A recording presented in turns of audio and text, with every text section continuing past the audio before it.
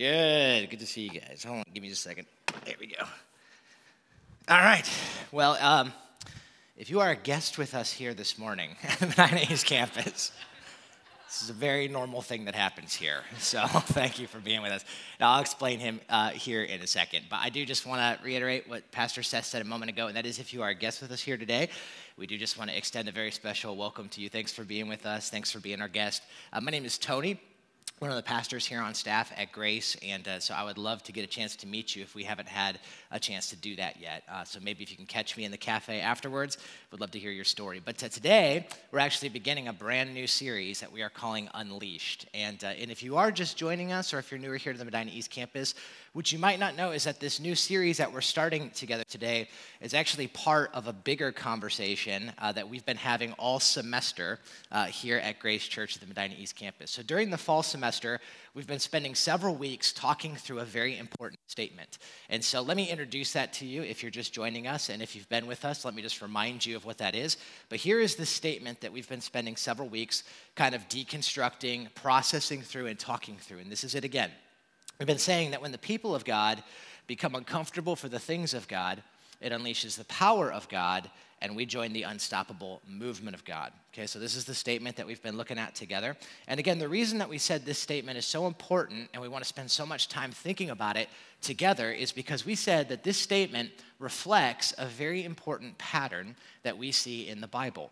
When you look in the pages of Scripture, what you find is that when God's people, when the people who love and trust God, when they deliberately and purposefully put themselves outside of their comfort zone, right? When they step out in faith, that it has this effect where God's power is unleashed in them and God's power is unleashed through them, and they get to be part of this movement, this thing that God is doing here on earth. And so we said this is an important statement because it reflects what we see in the Bible, but we also said that we believe that this is more than just that. We believe this is also an invitation.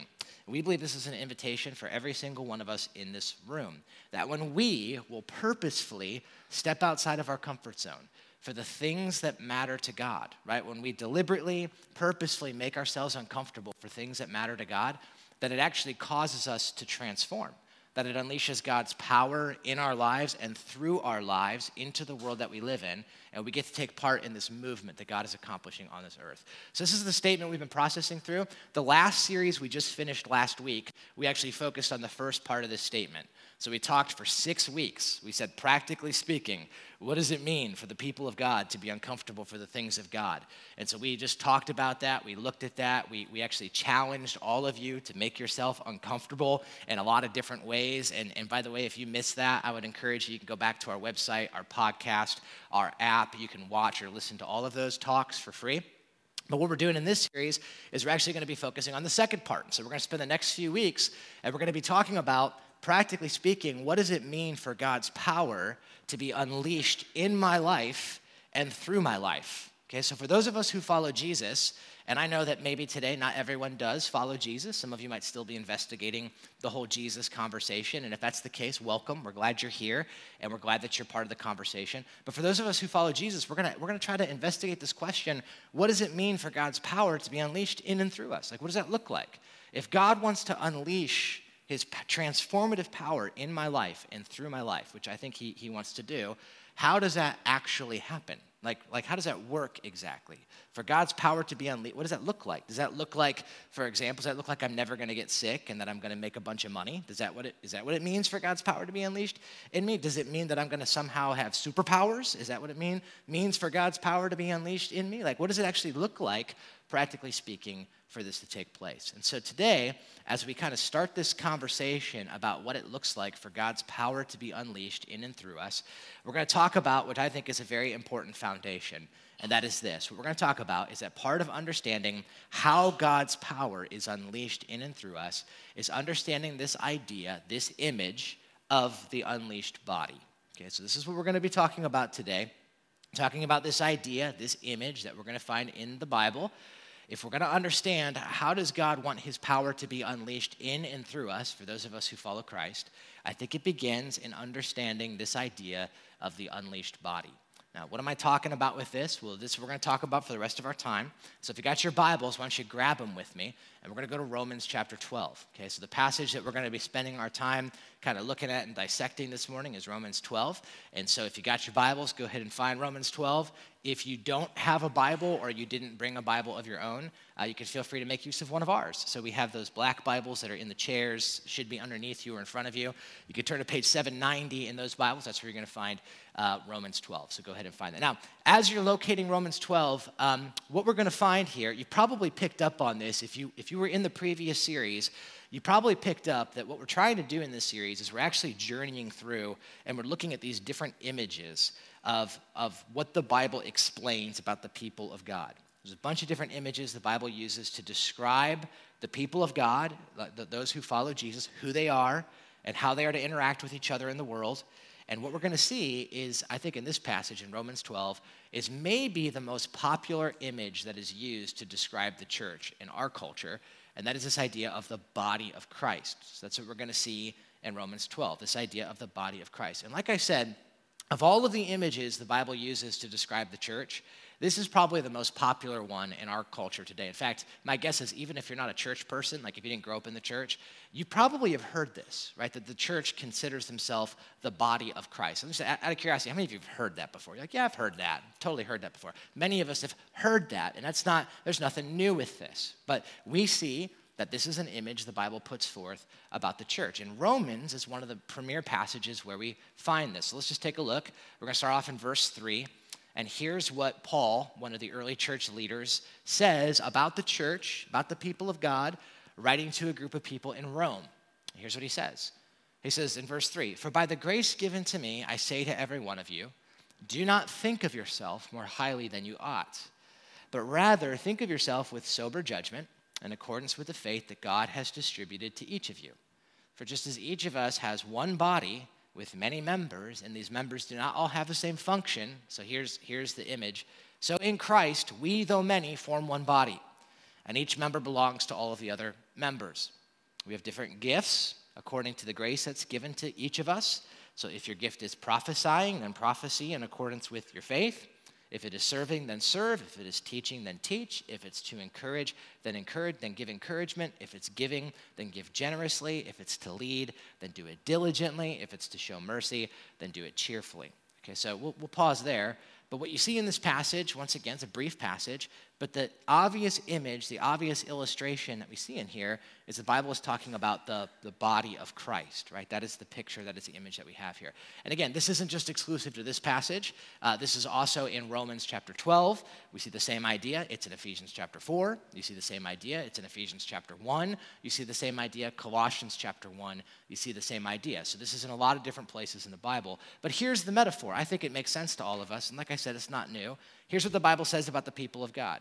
It says the people of God are like a body. We're like the body of Christ. And other passages of the Bible tell us that Christ is like the head. This guy's really tall, by the way. He's like 6'5", right? It says, so Christ is the head of the church. And all of the different members of the church, those of us who follow Jesus, the Bible says we're like different body parts. And so we all have different skills and abilities, and we have different shape, and God has made us who we are so that we can work together and that we can be part of the body of Christ. Now again, there's nothing new here. There's nothing new here. Many of us have heard this before. But here's why I wanted to talk about this here today, and this is why I wanted to talk about the body underneath the heading of Unleashed. The reason is because as familiar as many of us are with this image, that the church is the body of Christ, I think there is something that oftentimes is very obvious, that oftentimes gets missed when we think about this idea that the church, that those of us who follow Christ, are the body of Christ. And here's what I mean by that. I think there's something real obvious that oftentimes gets missed. And here's what I mean. What I mean is, if you've ever heard a sermon, or if you've ever read anything about the body of Christ or heard a teaching about the body of Christ, most often what gets emphasized is community, right? That's usually what gets emphasized. So when we talk about the body of Christ, we say, well, yeah, we're supposed to be a body. And so what that means is we're supposed to be in community with each other, right? Christians are supposed to be in a deep, connected relationship with each other that's so connected that we are unified, right? That we we serve each other, and we all use our different gifts to love each other and to help each other and to support each other. And so the body is talking about how we are to be a community, and we're supposed to really be committed and care about one another. And that's what the Bible's talking about when it talks about the body of Christ, that it's about us loving each other who are Christians and caring about each other and using our gifts to support each other. And we're supposed to live in like a symbiotic relationship in the same way that body parts live in a symbiotic relationship with each other. That's what it means to be the body. And let me just say, if you've ever heard that before, that the body of Christ is about community, I would say that is absolutely accurate. That one of the key features that we see about the body of Christ is it's communicating to us the necessity of community. That for those of us who follow Jesus, we are to live in an interconnected, deep, committed relationship with other followers of Christ. That is absolutely true. However, and this is the thing, I think what oftentimes gets missed, and again, I think this is just the obvious feature, that when the Bible says we're the body of Christ, it doesn't just simply say something about community. I think it obviously says something, and maybe even more so, about mission. It actually says something about mission. And what do I mean by that? Well, here's what I mean. The goal of a body is never just to be a body. That's never the end of the body. The goal of a body is to be a vehicle, to be a healthy, able-bodied vehicle to enact the will and the work of the mind and the spirit that is within the body. Does that make sense? A body does not exist just to be about itself. A body exists to be a responsive, healthy vehicle to enact the mission and the will and the work of the mind and the spirit that dwells within it. And so the body doesn't just speak about community. I think even more so, it speaks about community for the purpose of a mission, that we are to accomplish that together. Now, if that doesn't make sense, or if that's not connecting with you, let me see if I can put it another way. So I'm going to try to say it a different way, and this is a way that maybe makes sense to me. So this is going to sound a little bit silly, but that's okay because I have a mannequin on the stage, and so I think it's already gotten to that level. But what came to my mind when I was thinking about this idea of the body was I actually started thinking about this show my kids like to watch. So I have 4 kids, my wife and I have 4 kids, and our 2 oldest boys are 9 and 7. And a while ago, they don't really like to watch it anymore, but they used to really like to watch the Power Rangers. And I know some of you grew up watching Power Rangers. Some of you have kids that maybe watch the Power Rangers. I don't know if you're familiar with the Power Rangers. There's like 1,000 versions of the Power Rangers. I think the one that they like to watch was called Power Rangers Super Mega Force, which I was just like, man, can you add any more high-impact words? Power Rangers Super Mega Force Fest 2018.com. Like, I don't know what else can you add to the thing, right? It's just great. But that's the one they like to watch. And so this show, if you haven't seen it, if you've never watched the Power Rangers, essentially what it is there's 5 different Rangers, and they all have different abilities and different skill sets and different weaponry. And essentially, they fight the forces of evil. I think that's what I don't even really know. It's hard to track. The show's so hard to follow. But basically, whenever my kids would watch this show, inevitably, every episode that I would watch with them, which I didn't watch many with them, but the shows that I did watch, I noticed that there was a trend. And what would happen is the Power Rangers would be fighting the bad guys, and by the end of the show, there was always some bad guy that was too powerful for them to be on their own. Right? They couldn't beat them individually. And so what they would do at the end is the Power Rangers would come together and they would form one giant Power Ranger. They would form a body of Power Rangers. And if you've ever seen Power Rangers, does anyone know what this Power Ranger is called? Trivia, Power Ranger trivia. Does anyone know what this is called? Nobody. Or maybe you're just too afraid to say it. Megazord. All right, so Megazord is, and by the way, if you're a child of the 80s, Megazord is a total ripoff of Voltron, like just straight up. But basically, what happens is the yellow Power Ranger with his vehicles and his weaponry forms with the pink one as the other leg, and they all come together, and they form this one body of this Megazord Power Ranger. Now, here's the thing. If you've ever seen this show, the scene in which the Power Rangers are coming together is the most exaggerated, like emphasized, high adrenaline scene of them all. So when they're all coming together, the camera angles are all they're all super, motiony, and the Rangers are doing these ninja moves, and then the music is really epic, and basically when you're watching this scene, when they're converging together to become the Megazord, you're watching it and you're certain that what's about to happen is that there's a butt kicking that's about to take place. When you watch it, you know that's what's happening. These 5 Power Rangers are converging together, and whatever's going to be on the receiving end of whatever this thing is going to attack is not going to stand against it, because the 5 of them are coming together. Now, here's the thing. The reason you know it's butt kicking time, besides the high adrenaline, footage and the music, the reason that you know that it's butt kicking time, and this is so important, is because when the body comes together, it is always for the purpose of mission. When the body comes together, it's always for a reason, and it's for a purpose in which that's going to take place. They put it this way: how lame would Power Rangers be? It already is lame. It's a lame show.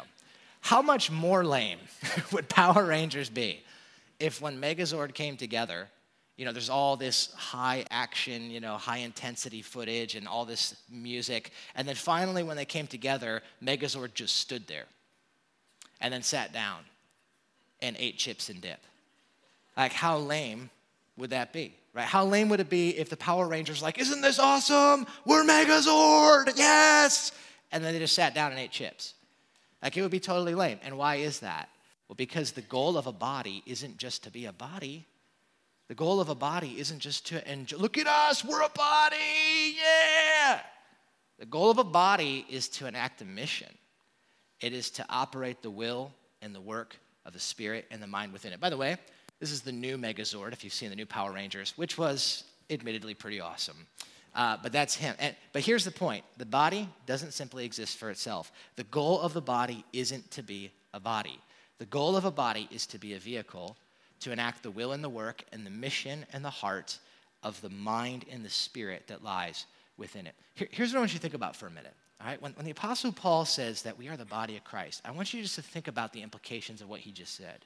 Because here's what the Bible teaches, okay? Just a couple quick points. The Bible teaches us this. The Bible teaches us that Jesus Christ is God in bodily form. This is, by the way, if you're a person investigating Jesus, this is the baseline teaching of Christianity. This is what Christians believe. Christians believe something about Jesus. We believe that Jesus was not just a good teacher. We think he was a good teacher, but we think more than that. We think that he was actually God incarnate, the incarnation. That's actually what the theological term is for God in bodily form. So here's what we believe. We believe that in the same way that this mannequin, this body, physically, tangibly, there's a reason I used a mannequin and not a real person, by the way. This would be really awkward if I was using a real person. But we believe that in the same way that this this body is physical and tangible, that God himself came and dwelt among us in bodily form. That's what the Bible teaches. In addition to that, here's a couple verses, by the way. 1 Timothy 3:16, beyond all question, the mystery from which true godliness springs is great, that God appeared in the flesh. This is what the Bible teaches, that God took on flesh. He became a body. He took on bodily form. First, John chapter 1, verse 1 and also verse 14, the gospel writer says this. He says, in the beginning was the Word, and the Word was God, and the Word was God. And then in verse 14, he goes on to say, and the Word became flesh, and he made his dwelling among us. And so what's the Bible saying? It's saying that the same God who created the universe, the Word who was in the very beginning, he became flesh, and he dwelt among us, that Jesus is God in bodily form. Same thing in Philippians 2. Philippians 2, he himself, he made himself nothing by taking the very nature of a servant, being made in human likeness. God became made in human likeness, and being found in appearance as a man, he humbled himself by becoming obedient to death, even death on a cross. So the Bible tells us in many different places that Jesus was God who has come in bodily form. Here's what we also believe. The Spirit of God inhabited the body of Christ to do the will and the work of God. So when Jesus was on this earth in bodily form, the Bible tells us that he was empowered by the Holy Spirit, he was filled by the Holy Spirit, and he was able to do the will and the work of God. So when Jesus was on this earth in bodily form, when he performed his miracles and when he did the work that God wanted him to do, how did he do that? And the answer is he used his body. He used his body. So John chapter 9, when Jesus performed a miracle, there was a man born blind. How did Jesus perform that miracle? Well, the Bible tells us he did that by using his body. He spit on the ground. He used his saliva. He used his mouth. It's kind of awkward, but that's what he did. He used his hands. He made mud. He put the mud on the man's eyes, and the man could see. When Jesus performed miracles, most often he used his body. When Jesus would preach, when he would tell people about the gospel and the good news about who God was and what he was like, how did he do that? Well, the answer is he used his body. So he would use his vocal cords, and he would use his mouth, and he would use his lungs, and he'd use his diaphragm, and he would use his body to tangibly speak something into the air in which people could understand and they could hear.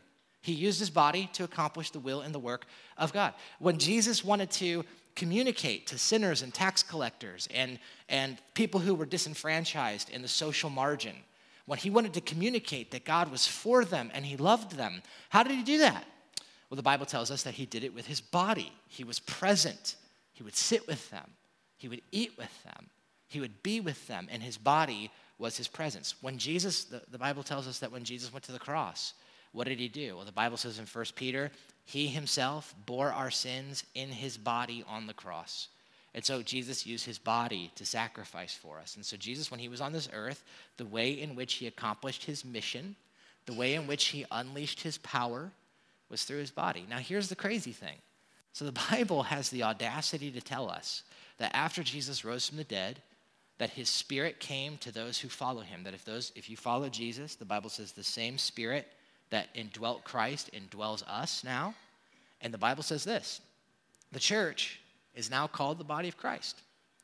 So the church is now called the body of Christ. This is what the picture is, that Jesus is the head of his body, and we are now the hands and feet, and we are the tangible way in which God wants to express and unleash his power in and through our lives and into the world that we live in.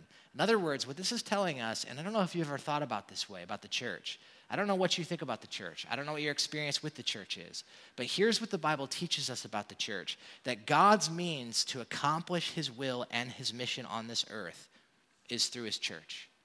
That the way that God wants to unleash his power on this earth in your life and through your life is through his body. It is the body of Christ. So think about it this way. Jesus loves Medina. True or false? True. True. Jesus loves Brunswick. True or false? Someone said false. It's true, by the way. Jesus loves Wadsworth. True or false? It's debatable. Yeah, no, he does, right? Jesus loves Granger, and he loves Copley, and he loves Hinckley, and he loves Strongsville, and Jesus loves all of it. Jesus loves it. Now, if Jesus, which I believe with all of my heart, if Jesus wants to bring his message, the message of reconciliation, the message of forgiveness to this world, how is he going to do that? If Jesus loves Medina and he wants to bring his message forth to the people of Medina, how's he going to do it? Here's the answer. He's going to use his body. And who's his body? That's us. That is us. Jesus Christ desires that disciples of Christ will be made. He wants that. He wants people to know and follow and love Jesus, to learn what it means to follow him. That's what God wills for the people of Medina. He loves them. He wants to invite them into his family. He wants to transform them. He wants them to be discipled. And how's he going to do that? He's going to do it through his body. And who's his body? That's us. That's us. Jesus wants to take the brokenness of the place that we live, and he wants to address the brokenness. He wants to bring his power into that. He wants to fix social injustices. He wants to care for the poor. He wants to care for those who are in situations where they cannot care for themselves. Jesus desires to tangibly do these things in our community. And here's the question. How's he going to do it? He's going to use his body, just like he always has. And his body is the tangible expression of his love poured forth into this earth. And that only happens when the body of Christ comes together. And so how does God want to unleash his power? How does he want to do it? Well, it starts by understanding this. He wants to use his body. And for those of us who follow Christ, we have to understand that that's us. That's us. That God wants to do that through us together. I love what J.D. Greear said. J.D. Greear is a pastor and teacher. By the way, he wrote a phenomenal book. If you're looking for a good read, it's called Gaining by Losing. It's one of the most impactful books I've read in a long time. And here's what he said about the church. I love this. This is what J.D. Greear said. He said, as a boy, I loved superheroes. And the one superhero whose disguise I could never quite master as a kid was the Invisible Man. So the closest I could come was going into my sister's room when she was away, messing her stuff up, and then telling her the Invisible Man had done it, which is pretty great, by the way. On the Invisible Man television show, when someone wanted to make him visible, they would pour paint on him, and then you could see his shape, and you could track his movements. Now watch what he says next. This is so great. I suggest that the local church is the paint that makes the invisible Christ visible to our community. Let me just say it again, because that's such an important statement. I believe that the local church is the paint that makes the invisible Christ visible to our community. And its fellowship and its holiness of life and its multicultural diversity, its selfless acts of love, its forgiveness, its boldness, it reveals the contours of the eternal heavenly Christ that dwells within them.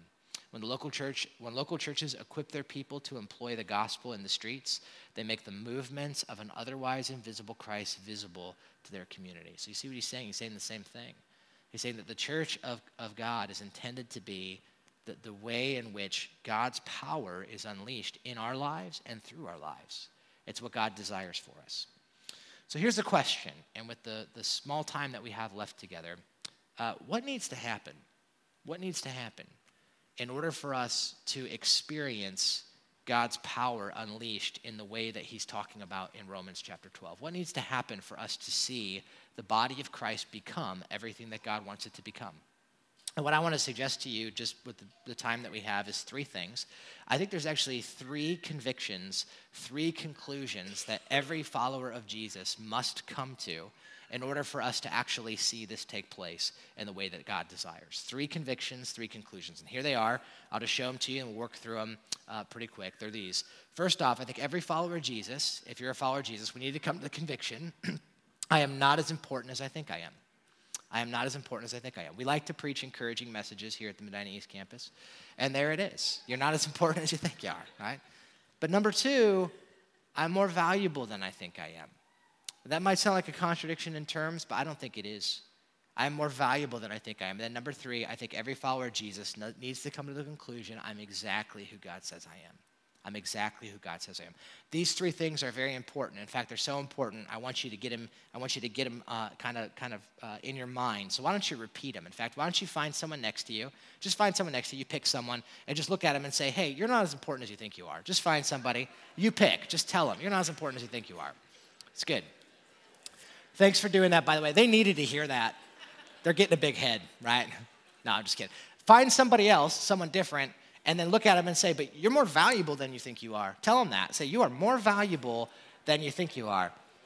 And then find one other person, and point at them sharply and say, you are exactly who God says you are. Just do that. You can even poke them in the chest if that's socially appropriate to do. All right, so good.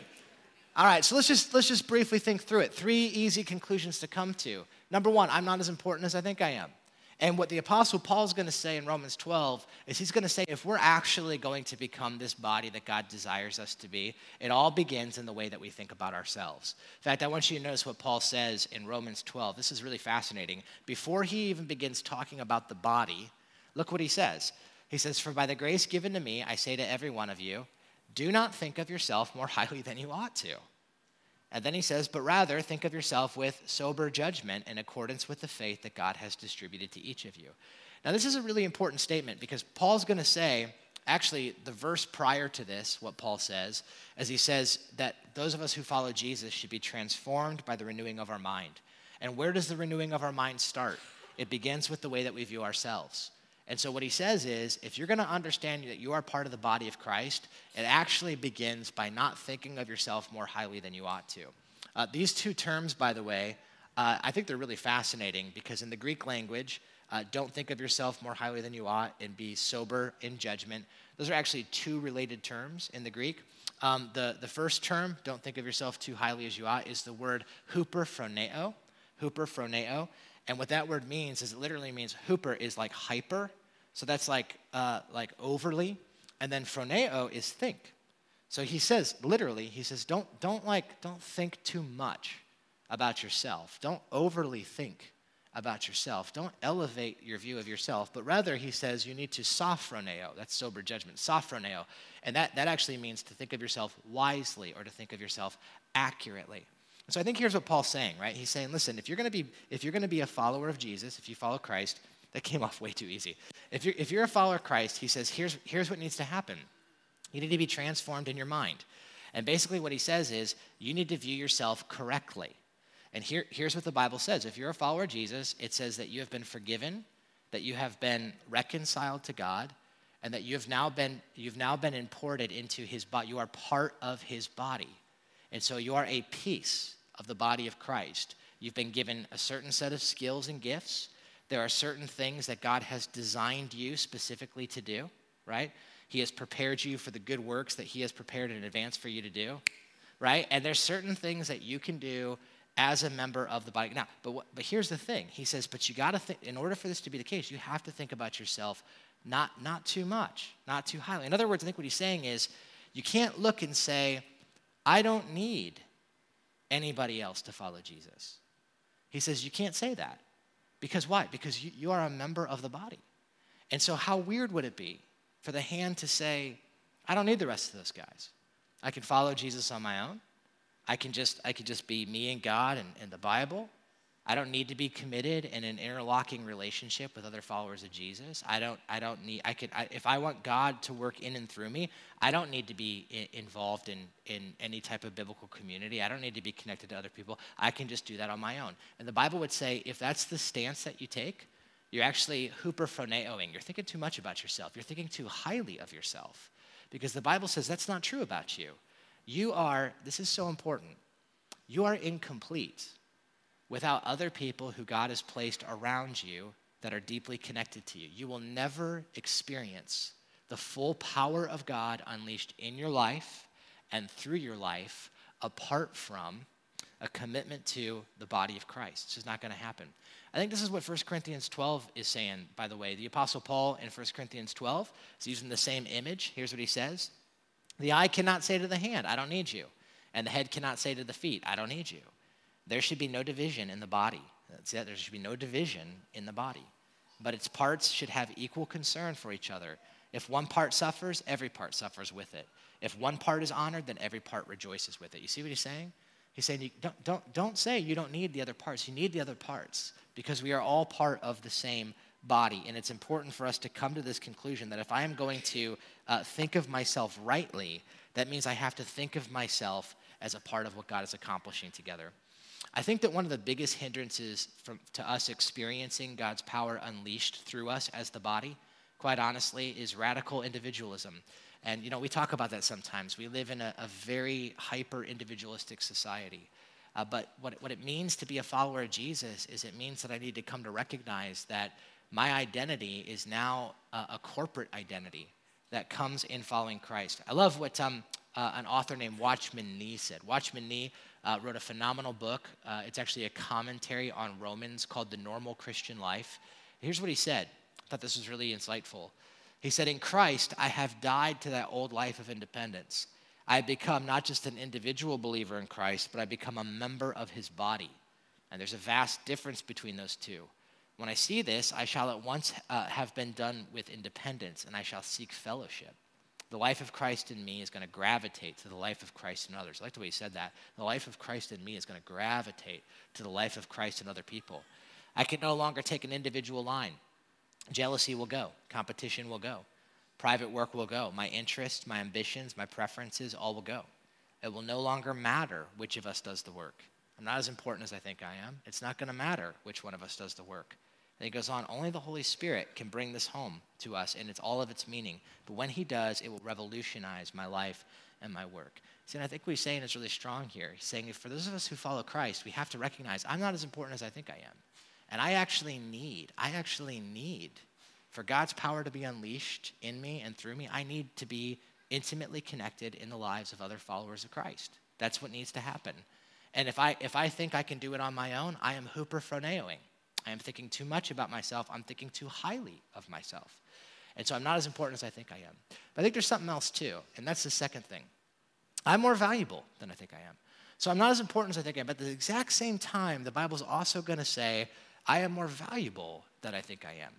It's interesting, if you look back at our passage, here's what the Apostle Paul says, for just as each of us has one body with many members, and these members don't have the same function, so in Christ, though many, we form one body, and each member belongs to all of the others, and we have different gifts according to the grace given to each of us. So you notice what he says here.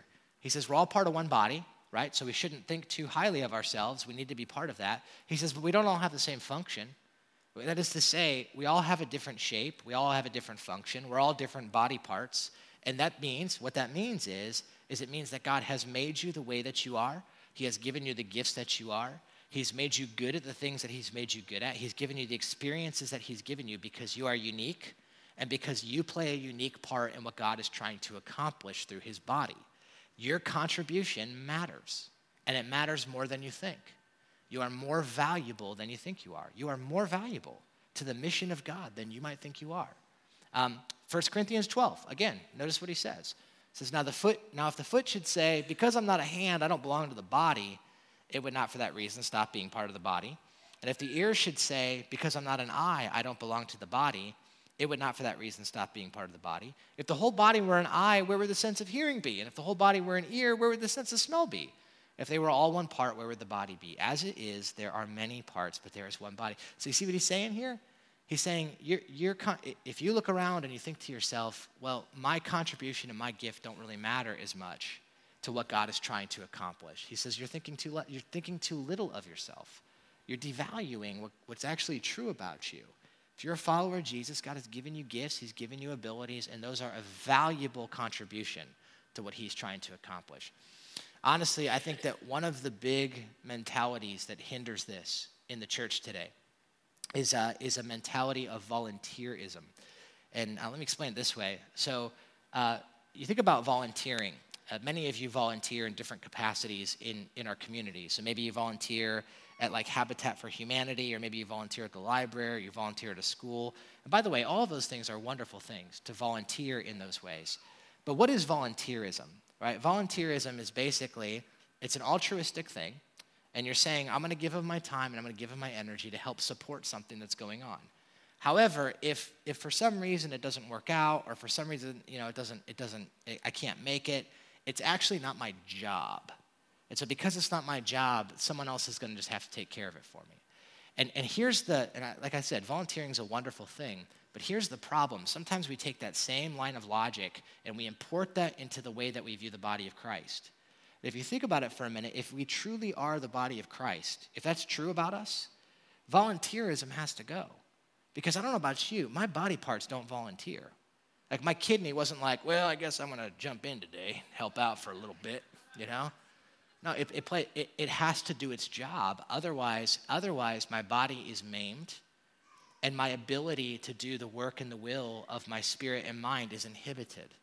Does it make sense? So think about this for a minute. Like if this guy's arm, just take this guy's arm for a second. So if this guy's arm was like, I'm just not feeling it, man. I'd rather not, showing up to life group or getting connected to the rest of the body. You know what? I'm not feeling it today. I'm pretty tired, and it's been a rough day or whatever. I'm just gonna chill tonight. And the hand came off too. That's crazy. But like, if the arm just said, they'll be fine without me. They'll be fine. They got the legs. The legs are good. They got that going on. He's still got his eyes. He can do that. So I'm just gonna sit this one out this week. That's what I'm gonna do, right? Listen, if that happens, if the arm doesn't recognize that it is a very valuable piece of the body of Christ, then what's going to happen is that the body of Christ is going to be maimed, and the mission of Christ is going to be compromised.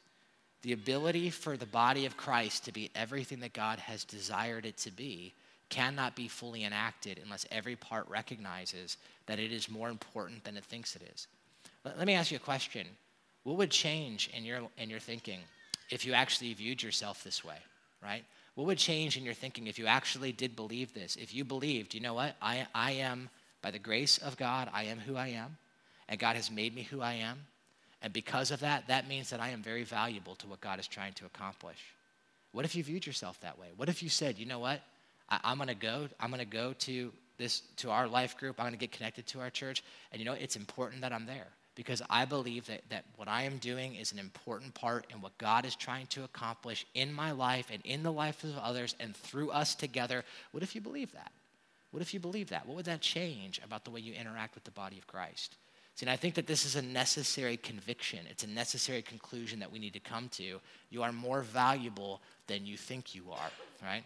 I just like playing with this arm. This is really fun, right? You guys are more valuable than you think you are.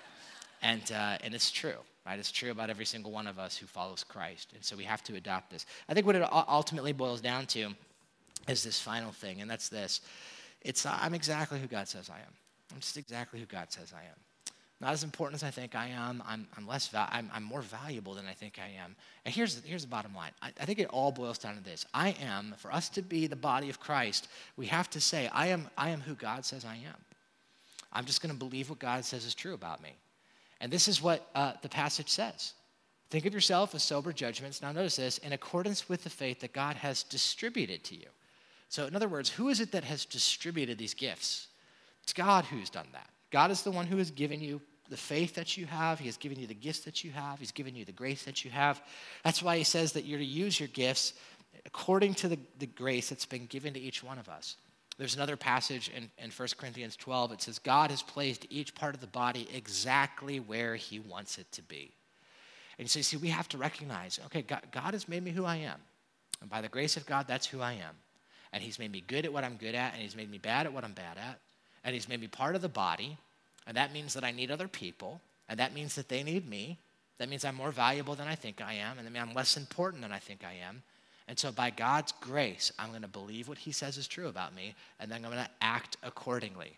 I think it's interesting, if you notice what he says in Romans 12, he says, if your gift is prophesying, then prophesy in accordance with your faith.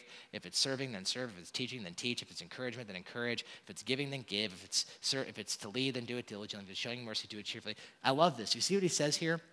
I think this is so insightful. He says, so God's given you the gift, and God has made you part of his body, and you need other people, and they need you. So he says, so here's the bottom line. If your gift is to serve, you know what you should do? Serve. Do it. Use it. If your gift is teaching, what should you do? You should teach. You have to teach. If it's giving, give. And what he's saying here is, man, if God has given you a gift, then what that means is that no gift should be unused. No gift should be unused. That every gift should be employed and activated in the body of Christ. And we need to view ourselves the way that God views us as well. And God says, I have made you part of my body, and I've given you gifts, and I want you to use those. And when you do that, not only will you develop community with other people, but God's mission and God's will and his work will be accomplished through us together, and his power will be unleashed in the world that we live in. Honestly, I think that maybe the biggest hindrance that keeps us from experiencing this, I think a big part of what this is confronting is something. I love this term. I don't know if you guys have ever heard this term, but there's this really great term I heard that I think really captures what Paul's saying here, and it's the term terminal uniqueness. Anyone ever hear that before? Just curious. Anyone ever hear that? Okay, a couple of you have. If you've never heard this term, when I first heard this a few years ago, I thought this was so insightful into the human condition. So terminal uniqueness is actually a term that finds its origins in Alcoholics Anonymous. So Alcoholics Anonymous is the organization that originally coined this, and they use this term to explain the attitude that many newcomers would have when they struggled with the 12 steps.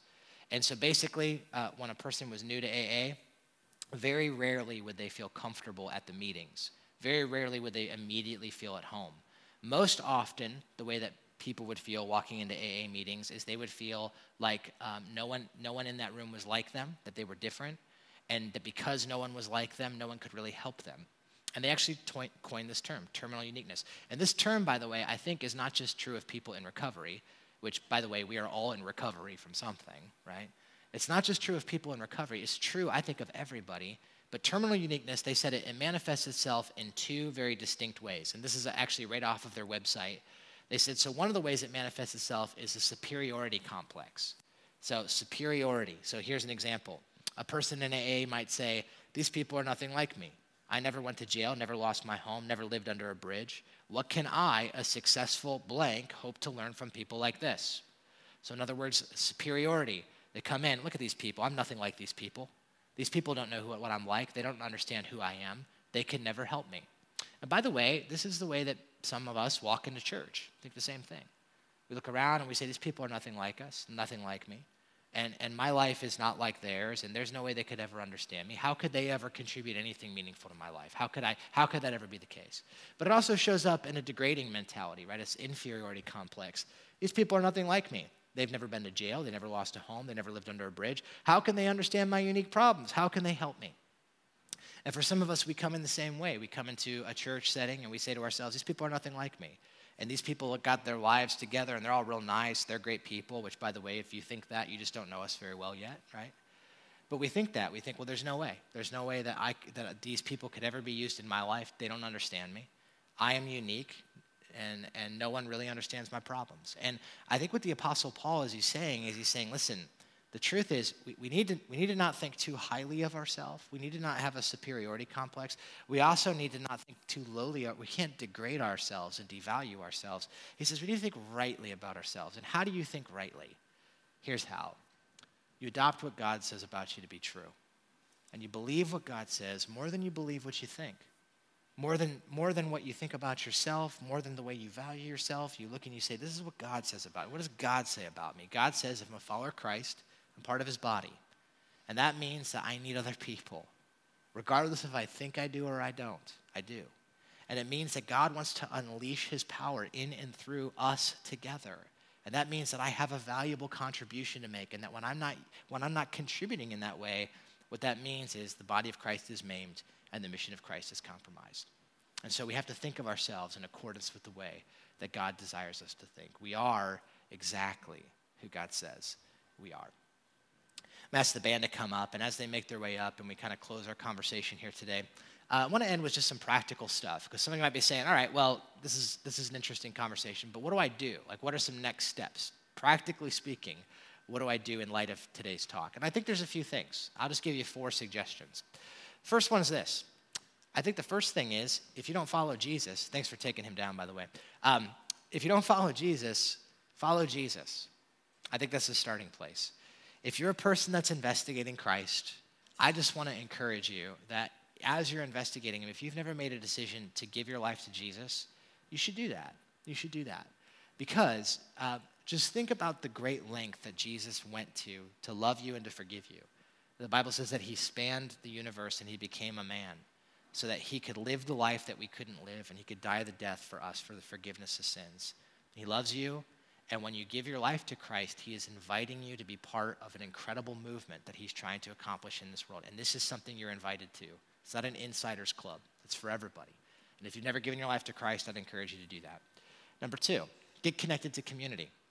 If you are not connected to a community in which you are known and you know others who follow Christ, it is significant and important that you do that. And the reason is because that's what it means to be part of the body of Christ. It means to be in an interlocking relationship with other followers of Jesus in which you can deeply know one another and be committed to one another so that you can become the body of Christ. This is why we emphasize things like life group. We understand that in a church like ours, it's very easy to come in and go out and get lost in the shuffle and never really know anybody and never be known meaningfully. And we think that that is actually something that can be a hindrance to your spiritual growth. It can hinder you from God's power being unleashed in you and through you, and it can hinder God's power from being unleashed in our body. That's why we do things like life group. So if you haven't gotten a life group, get in a life group. It's a great next step. Number 3, use your gifts to serve others. God has given you abilities and skills if you're a follower of Christ, and he has given to you those for a reason. And so if you're not utilizing those in a meaningful way to help invest in other people, that's a great step for you to take. And what I mean by this is, I guess here's a question. Are you shouldering any regular responsibility where someone relies on you? Where there is that you're using something that God has given you to help honor God and to serve his body? Is that happening? And if that's not happening, I would just say the body of Christ is incomplete. We're not what we need to be because he has put you here for a reason. And we do this together. So I would encourage you, if you're not doing that, get connected to community, start doing that. By the way, one of the great ways, if you're like, I don't know what my spiritual gifts are, one of the great ways to discover those is we actually have something called Discovery. If you've never been part of Discovery, I would encourage you to get connected to that. Next week is the first part of Discovery. It's called Intro. You can just come to that. We'd love to get you dinner, watch the kids, and talk through some of this stuff together. And the last thing, real practical, I would just say if you're a follower of Christ, and I need to hear this one myself. Just stop listening to yourself so much. And I'll just tell you, I'll be the first one to tell you, on any given day, I fluctuate from overly thinking about myself and just having arrogance and pride to being insecure and devaluing myself. I go through this 40, 50, 60 times a day, fluctuating between these opinions of, I think I'm awesome, and now I think I'm terrible, and I think that I'm the greatest thing, and now I think I'm, whatever. And the truth is, I just got to stop thinking about myself so much. And I need to just remember, I am exactly who God says I am. And so rather than allowing myself to determine and dictate who I am, I'm going to let my Father in heaven who loves me, who created me, I'm going to let him tell me who I am. And then I'm going to act accordingly. I'm going to step out in faith and believe that if this is what he says about me is true, then that means that if I live in accordance with what he says is true, that by faith I'm going to see his power unleashed in and through me. I'm not as important as I think I am. I'm not. I'm more valuable than I think I am. And I am. Because I'm exactly who God says I am. I'm exactly who God says I am. And you are too. Let's pray together. Well, Jesus, I'm thankful that you've given us this image of your body, that we are the body of Christ. What an amazing thought. It is profound to think that we are the method that you want to bring your work and your mission and unleash your power into the world that we live in, tangibly. And so, God, I know that's what you desire for us. And so I pray that you would help us to desire what you desire for us. Father, we don't want your body to be inhibited. We don't want your work, we don't want your mission to be stifled, God, but we want to be available to you. We want to be a healthy body that is responsive to the head, that is responsive to the spirit within it. And God, together we want to be committed to each other in such a way that we can be used to manifest your power on this earth. So, Father, I pray you'd use this church, use us, God, use your church in Medina. God, we know we're not the only expression of the body of Christ. There's many other churches that are here that are doing the same thing, and so we pray for them too. And God, we pray for the body of Christ in our community, that your name will be glorified, and that you would use us to reach many, and that you would use us to do your will and to do your work. Father, we know that the body doesn't exist for the body. We don't exist just to enjoy ourselves. We exist to glorify you and to be used by you and to be available to you. So, Father, we want to lay our lives down to you now, and we just want to say that we are who you say we are. We are not as important as we think we are. We are more valuable than we know we are. And ultimately, we are who you say we are.